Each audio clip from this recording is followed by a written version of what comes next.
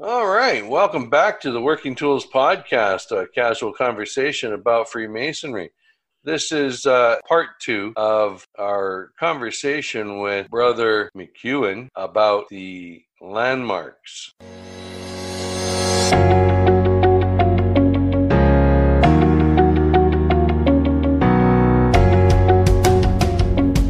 Ladies and gentlemen, brethren all, welcome to the Working Tools Podcast, a casual conversation around Freemasonry. First, it's important to note that our opinions and thoughts are our own and do not reflect those of our Grand Lodge or respective craft or concordant bodies. Please connect with us and ask questions, either here on YouTube or on our Facebook page. We'd also appreciate a thumbs up and especially any comments on our videos.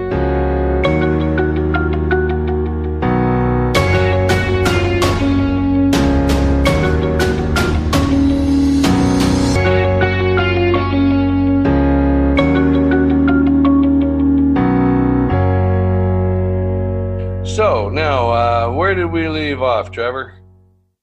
So we've decided that perhaps number 11, that we have to have tiled meetings, is an acceptable landmark. That the right of every Mason to be represented in all general meetings of the craft, Grand Lodge meetings, is still up for discussion. The right of every Mason. This is an interesting one. The right of every Mason to appeal from the decision of his brethren in lodge convened to the Grand Lodge or General Assembly of Masons. So, historically in British Columbia, and I can really only speak on British Columbia, Grand Lodges had the right to hold Masonic trials. Individual lodges had the right to hold Masonic trials.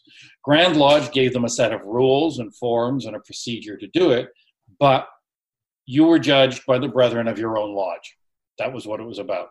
Now, if you didn't like their decision, if they suspended you or expelled you and you felt that you'd been hard done by, in our Constitution originally, historically, you had the right to come to the annual communication of Grand Lodge and appeal, and have the members of Grand Lodge hear your appeal and then vote on whether or not the lodge was justified. About 40 years ago in this jurisdiction, we created the Grand Lodge Masonic Trial Commission, and we took that right away from the lodges, and we made a special trial commission where all Masonic trials went to. Strangely enough, we did not remove from our Constitution the ability of members to appeal to Grand Lodge, except 5 years ago now, when we adopted our plain language version, we removed that. So, in effect, what I think, if not a landmark, is an important aspect of Freemasonry in my jurisdiction has been expunged. But there you have it. What's the story in Washington? Do you know? It's similar. Again, it's not an area of the code I'm extremely familiar with, but it is similar in that the Grand Lodge created a trial committee before I joined, so 15 years, so years ago, 20 years ago, and gradually it became now that the lodges, while they're represented in the trials and like they could prefer charges against a brother, etc., that the trial committee actually conducts the trial and it goes through their process, and then there's a separate grievances and appeals committee that if you feel that the Grand Lodge Trial Committee has done you wrong, as you said, that you do have an authority to appeal to either to the Grand Master and to the Grievances and Appeals Committee who would review the case. In British Columbia, actually, our trial commission rules are such that there is no appeal from it. Interesting. And I consider that to be un-Masonic, but no one listens to me. So I would suggest that is a landmark, and it's one that often we have turned away from. Mm-hmm. That's my opinion. The right, and this one is capitalized, and I believe this may be considered a right in the American states, the right of every Mason to visit and sit in every regular lodge. In British Columbia, it is a privilege. Any member of the lodge can object to any visitor And if any member objects, he doesn't have to give a reason. The visitor has to leave. I know that that's the case in some Southern American jurisdictions where members from our jurisdiction have attempted to attend lodges and have been turned away and been told that they have that right. We won't discuss the color of their skin. So I don't know, in Washington, do you have the right to visit any lodge, or can any member of the lodge object? So if you're not a member of the lodge and you show up at their meeting and say, I want to sit in lodge, if three brothers object to the master can then say, I'm sorry, brother, you're not welcome to sit in our meeting. Right. So it's not a one brother thing, but you have to have a group of three at least to gang up on it. All right. And have you ever heard of a member being refused? Before that rule was put into effect, yes, a couple of times, including some very senior Grand Lodge officers who, my guess is why the rule got changed is because of that. But the rule, I've not heard, since they put the 3 rule in, I've not heard of it happening, but I'm not wired into all 100 and however many lodges we have either, so it's. And Trevor? It will occasionally happen in our jurisdiction where someone will object to sitting in lodge with somebody. More often, if a brother is really upset with a visitor, he'll just leave himself. Rather than bring disharmony into the lodge, he'll just leave. In the Canadian ritual, the wording is, we have an apron charge that says that if you are at variance with a brother, which is to say another member of your lodge, you both are supposed to retire and not return to the lodge until you settle your differences. Interesting. It's a symbol, and unfortunately, I suspect that there's not a lot of real healing going on, that people just carry grudges. Sounds like there's a couple lines in the Bible along those lines, as I recall, about getting straight with your brother before you make your sacrifice to the Lord. Exactly.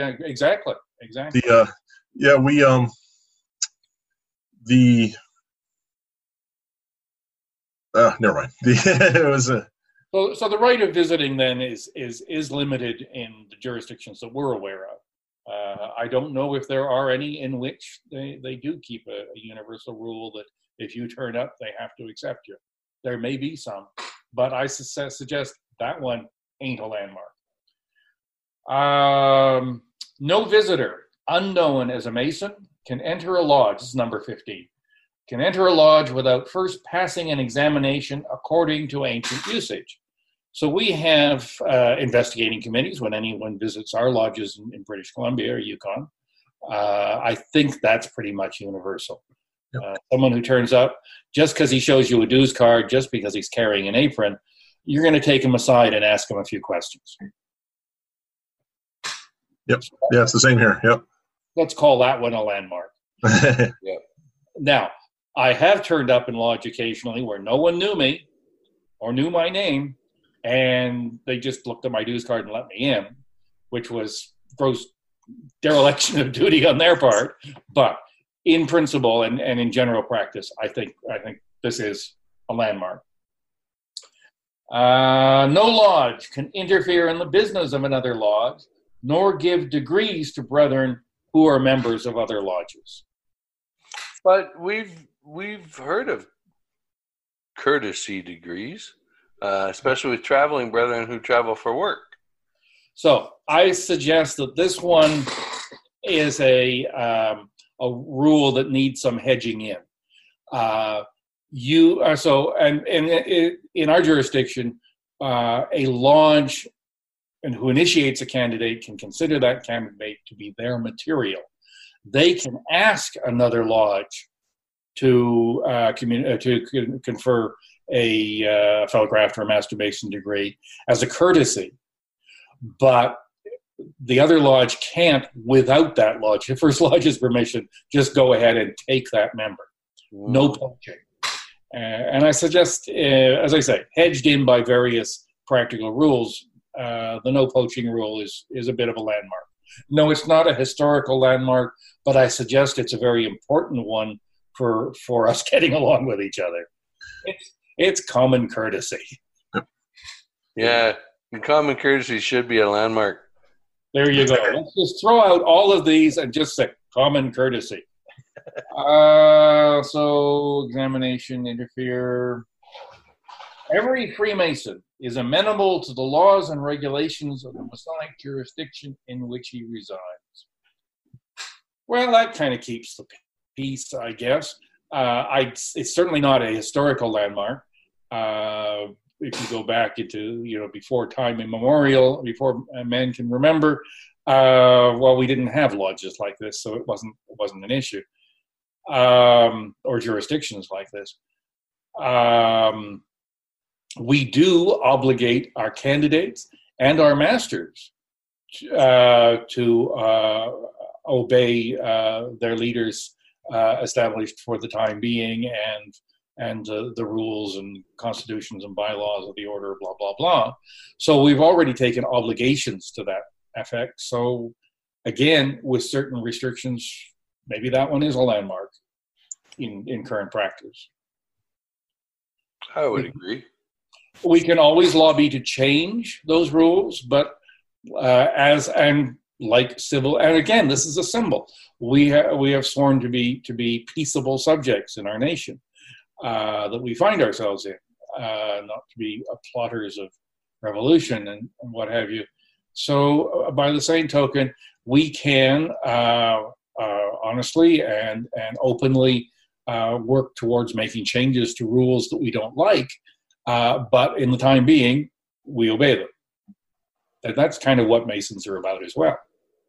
So maybe that one is a landmark. Qualifications of a candidate is number 18, that he shall be a man, unmutilated, freeborn, and of mature age.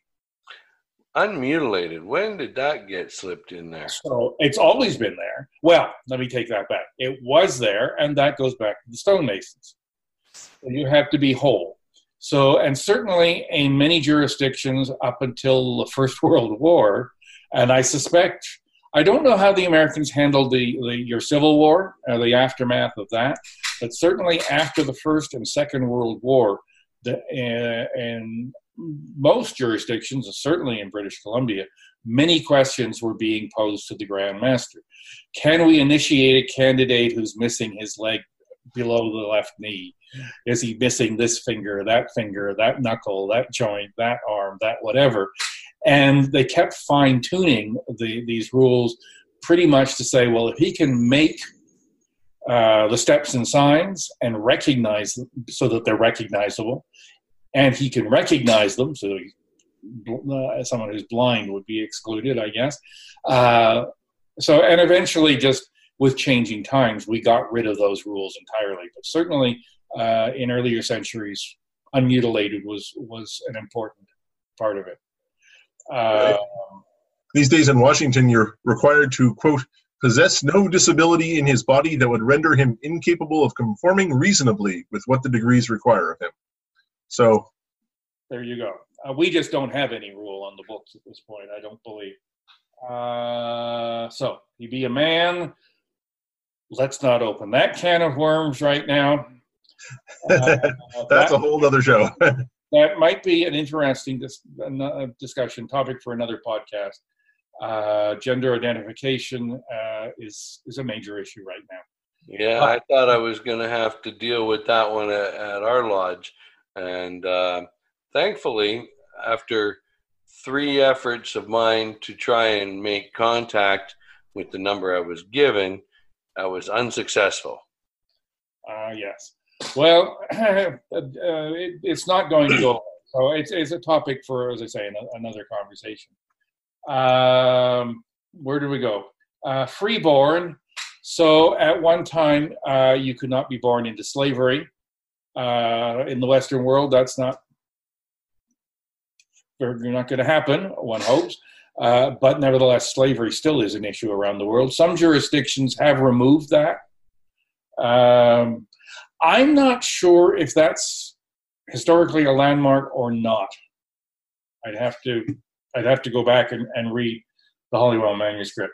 Mature age, well, British Columbia has set its age at 21. There was a motion to reduce it to 19 this year, which failed. Some jurisdictions in the States, I believe it's as low as 18. I think Washington's is 18, yeah. Are you 18 now? Okay.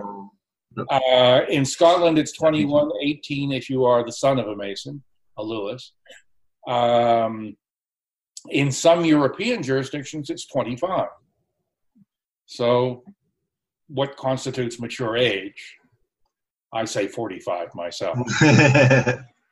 So I don't know that I'm there yet. So when did Washington? Ours turned 18 a while ago, and yeah, I know there are states. Texas, I believe, is one where it's 21 or 18 if you're a Lewis. So. And in Washington, do you have to be a Lewis to at 18? Nope, you just have to be at least 18. And so why did they bring it down to 18? Do you know? I don't know. It happened before I joined. I don't know exactly when. I know it had been 21 previously, but I'm not, like I said, I'm not sure when the change was or what the logic was at the time. I can tell you my guess is that membership numbers were declining and they were trying to remove barriers, but that is purely a guess on my part. I don't know. I suggest that there were 2 or 3 principal reasons. That is one. We're running scared from our numbers. So, okay, if we can get younger ones in, that somehow felt that was a good idea. There's some people who say you're old enough to join the military and fight and die for your country. You're old enough to join Masonry or whatever, drink, or although that's not currently the law, but yeah. And that's the other argument, and that was the argument presented in the late 60s, early 70s, or whenever America lowered the federal voting age to 18. Exactly. Yep. So, well, if I can be killed for my country, why can't I vote to get out of this? Which is a very, very valid argument in the civil stage, but I suggest is not that valid an argument in Masonry. One of the questions we ask our potential candidates is, are you able to support yourself and those dependent on you? Now, you may not have anyone dependent on you, but there are a few 18-year-olds who are capable of supporting themselves. There are a few 18-year-olds who know their own minds well enough. There are some, but they are rare, and we cannot always determine that. I suggest there were some, 25-year-olds who still they just come out of college, they still haven't figured out what they're going to do with their life. They don't know what their career path is, what their life path is going to be. And to make a commitment to not to just join a club, but to make a lifetime, what should be a lifetime commitment to a way of life and an attitude towards society, is asking an awful lot of someone that young. I mean, there are some young men that are mature enough, I believe, to make that decision, right? I do kind of wish that I was going to put the motion forward at this year's Grand Lodge, but I won't be there, so I didn't find it. It may come forward again this year. I don't know. Yeah, I'm hoping it does, and I'm kind of the opinion that if there were a Lewis or a senior DMLA, that they could join at 18, right? That's my opinion, right? Demonstrated a lifestyle choice, perhaps. Yeah. I joined when I was 23. Yeah. Look how that worked out. But I suggest sitting in the Grand Lodge of British Columbia and Yukon's library for the last 25 years, I've had an awful lot of, I kept the place open for years on a Friday evening. So I would have kids, college kids, young men wander in, not a lot, but occasionally. And most of the ones, not all, but most of the ones who petitioned and joined generally left after a year or two. I tried to vet them, but many of them were just interested, were just curious. And once they were satisfied that they weren't going to be given the keys to the Illuminati or whatever, wandered off to something else. So I suggest your average 20-year-old, 18-year-old is not committed enough. But that's for a Grand Lodge to decide. And for them to decide what is a mature age. And the landmark only talks about mature age, not an actual number. Here's back in the days of the stonemasons, you had much younger guys, although they're They might not have been masters because they hadn't done their masterpiece yet and such. But. Number 19, I think, is a deal breaker. A belief in the existence of God, or as we say in British Columbia, a belief in a supreme being is the question on the floor. Yeah, that would have to be a landmark then, yep. Yet the single largest Masonic body in France removed that requirement. Really? Many of the members, we don't recognize them. No other jurisdiction on the that's not true. There are a couple of other equally atheist. No, they are not atheistic. They get described as atheistic. They have removed the requirement for a belief in a supreme being. Many of their lodges still have an open Bible, swear the obligation to God, whatever, but it's no longer a requirement. And we all stopped recognizing them because, as you say, we still consider that one to be a landmark. Certainly is a time immemorial one, and from our lights would materially change Freemasonry so that it was no longer Freemasonry. Yes. So we don't argue that one. 20, subsidiary to this belief. This one is controversial. Subsidiary to this belief in God is the belief in a resurrection to a future life. Well, terms are pretty vague, so it doesn't have to be a Christian concept of heaven or a Buddhist concept of eternal reincarnation, or a subsuming into the Godhead. Well, actually, being subsumed into the Godhead is, of course, an erasure of ego, and I suggest that this one is specifically phrased in the idea, the concept that your ego, your spirit, your soul survives whatever that resurrection is, as opposed to becoming simply part of something bigger. So is that one a landmark? And is that one that we should continue today? Considering our more inclusive community. Yeah, that's a good question. Certainly there are, as when people ask me about Masonry and about new guys ask me about the ritual and say, wow, it's pretty Christian, or there's a lot of Christian stuff in here. One of my usual answers is, well, it was written in the early 1700s or earlier by a bunch of white guys in England who that was what they knew. If you were going to talk about God, this is the God you talked about, kind of thing. And so nowadays, we in Washington and British Columbia and England know of many other religions and know much better than we would have then. And so it's sort of the ritual has not caught up with our knowledge, or not caught up with isn't the right phrase, but has not evolved as our knowledge has of other religions. So that's an interesting question. I personally, if someone came to me and was interested in joining and believed that there was a supreme being and not necessarily that he was going to go to heaven or hell or, like you said, be reincarnated, etc., I personally would not have a problem with that. But there it is.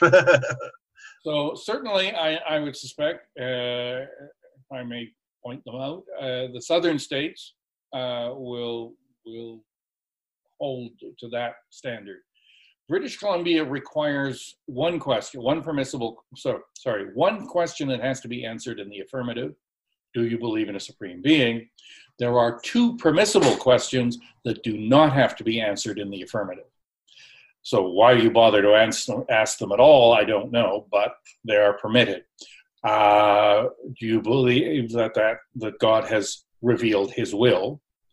And we use the paternalistic his simply because that's the language we use, and it reveals his will, and that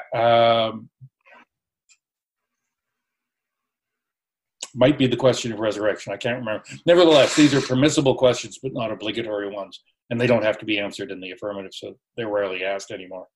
Mm-hmm. I have no idea what the case might be in England. But this 25 would have been created, as I say, Albert Mackey, American, 19th century. So that's the thinking that would have suffused that. The book of the law shall constitute an indispensable part of the furniture of every lodge. Yes, that is a time immemorial landmark, if you want, practice.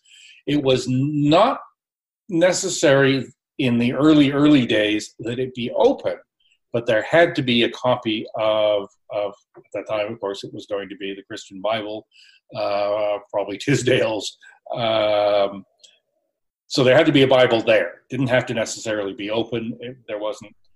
In fact, the early ceremony of opening the lodge, opening a book, putting the square and compasses down, was done on the constitutions, not on the Bible. Interesting. That didn't last for very many years, but in early days. But notably, it does say Book of the Law, which for the 1860s, the fact that they didn't say, or 40s, 50s, notably did not say Holy Bible. You could, in theory, you could have here a Quran or a. No. And as far as I'm aware, Albert Mackey. So 1858. Mackey was a Trinitarian Christian, I believe. So that yes, that he would have simply said Book of the Law. Does say something. What it says, I'm not sure. But I think we can agree that some spiritual publication has to be present. Just as furniture, it doesn't say we're doing anything particular with it. But that, again, symbol of deity, symbol of something bigger than us, is a key part of what makes us Freemasons. Or if you're in France, a book with blank pages. There you go. Number 22. Oh, we are whipping along here. In capital letters, the equality of all Masons. So he doesn't describe that, hedge that in at all, but certainly within certain context. So at the annual moots that the stonemason guilds had in Scotland and northern England, Ireland, I suspect only masters or only fellowcraft. I don't think entered apprentices were considered equal. So now in British Columbia, you receive your entered apprentice degree, you receive your fellowcraft degree. You're not actually a voting dues paying member of the lodge until you receive your Master Mason degree. Right. Is that the case in Washington? It's the same here. You're as an entered apprentice, you're entitled to sit in lodge, and you're entitled to a Masonic funeral and a few other rights that you have. But it's the same. You don't have to pay dues. But the flip side of that is you don't get to vote and ballot on new candidates or vote in lodge. So all Masons are not equal in that respect. Now in England, entered apprentices pay what they call subscriptions, their annual dues, and are considered full members of the lodge. They are not considered members of the district or of Grand Lodge. Not members in terms of voting members, but there's layers. The British are so British. What can you say? So I suggest the equality of all Masons, certainly in principle, and this goes back to the Scottish idea that once you've served in your office, you retire into the multitude. You become one amongst equals, and we talk about meeting on the level and all of that. So in its broadest sense, that is a landmark, but in practical terms, we do create distinctions. Maybe we should be getting rid of those distinctions. I don't know. All Masons meet on the level. That's why we have so many of them. There you go. Number 23 is the secrecy of the institution. And we guess we're not actually going to get through all 25 today. Well, we have 8 minutes left. Well, we can do this. So the secrecy of the institution. Well, what does that mean? Well, we're not, I know it's been said that we're not a secret society because our names are on the front of our building. True enough. It's been said that I don't like the saying, we're not a secret society, we're a society with secrets. Well, we're not a society with secrets. They've all been published. We are a society with symbols of secrecy. A society with secrets is the National Security Agency. They have secrets. We don't have secrets, we have privacy. So I'm not sure what Mackey may have meant by the secrecy of the institution, beyond what we've discussed, that we're not going to discuss the modes of preparation or the modes of recognition, and that we believe that what business we do in that closed room is private. Right. Beyond that, I don't see that as really being. Now, actually,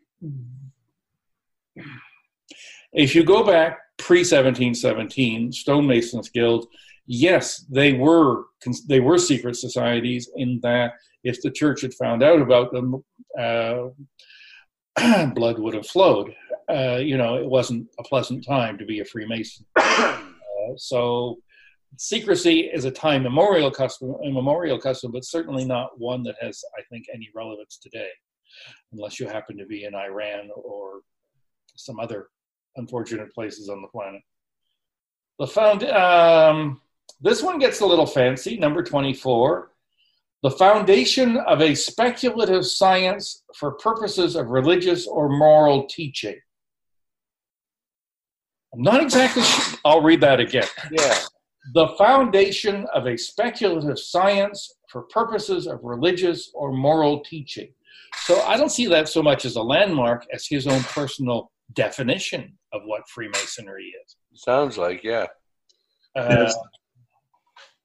And in our fellow craft degree, of course, we talk about the study of the liberal arts and sciences are an important component. We know that when Freemasonry was revived or set up in the early 1700s, that paralleled the growth of the Royal Society, speculative science, that a lot of scientists were members of lodges in England and, in fact, conducted scientific empirical experiments in lodge at a time when they were not permitted to do so in the universities. So, to a certain degree, we are about empirical science for the purposes of religious or moral teaching. So, his language, his time, his place, but to a certain degree, that is a valid definition of what we are, perhaps. Yes. Number 25. Number 25. These landmarks can never be changed. Well, we wouldn't want to get innovative. Wouldn't want innovation. So I think, so that one we can obviously set aside. We know that Albert Mackey composed these himself based on his readings. And there's no reason that they have any great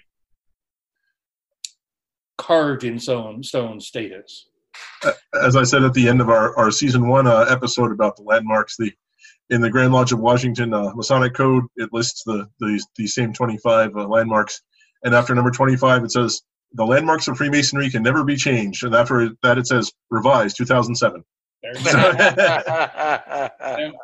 So we've got a couple of minutes. Their Grand Lodge of Massachusetts has a list of 7. So monotheism, the sole dogma of Freemasonry, we've accepted that.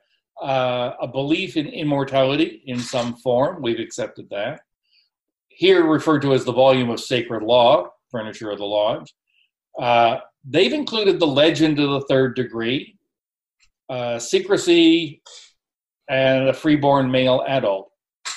So is the legend of the third degree? Well, we know it's not a historical landmark because pre-1717, the metaphor, the drama, was of Noah and his sons. So moving forward, would we still be Freemasonry if we decided that we wanted to substitute someone else and some other event, some other... Interesting. That's a tough one. I think it might have been long enough now that we're doing it this way that it kind of is a landmark of the society. I mean, I know that many of our members would recoil in horror at the very thought. On the other hand, hear me out, there, as we have de-Christianized in 1815 the rituals, not certainly the English-derived rituals, and that would be the Canadian work, the emulation, not so much in the States, but I still have had the occasional person say, well, but you are a Christian organization because it's all about, you talk about biblical people all the time. So our metaphors are taken from the Pentateuch, from the Old Testament, whatever you want to call it. So if we were to strip those out and find another historical or legendary, but from a different tradition, the Thunderbird from Haida Gwaii, I don't know, return to Horus and Osiris and their son. Would we no longer be Freemasonry if we were still teaching the same lesson of fidelity and honor and all of that? Yeah, I certainly would not suggest that the story we use, or the allegory we use, is the only allegory that teaches those ideas. But I would say, so from a philosophical standpoint, I would say it's not absolutely necessary. But from a historical standpoint of this is what we've all referenced and this is what the literature talks about, and that I would imagine it would be difficult to make that turn in the organization worldwide. I'm just playing devil's advocate. Oh no, yeah. That and the fact that I really have difficulty memorizing that long piece. I just want the ritual. Well, we are coming to the end of our recording time here, and we at the Working Tools podcast really want to thank you, Brother McEwen, for your time again. We really appreciate having you on our show, and we look forward to having you back again, and I'm sure we'll find another really cool topic to discuss. Absolutely, Trevor. I can't thank you enough for coming out this evening. Thank you very much. Happy to do it. And on that note, everybody who's watching and listening to our podcast, please remember to like and comment and review us on the particular apps that you're using, because it helps us with our rankings.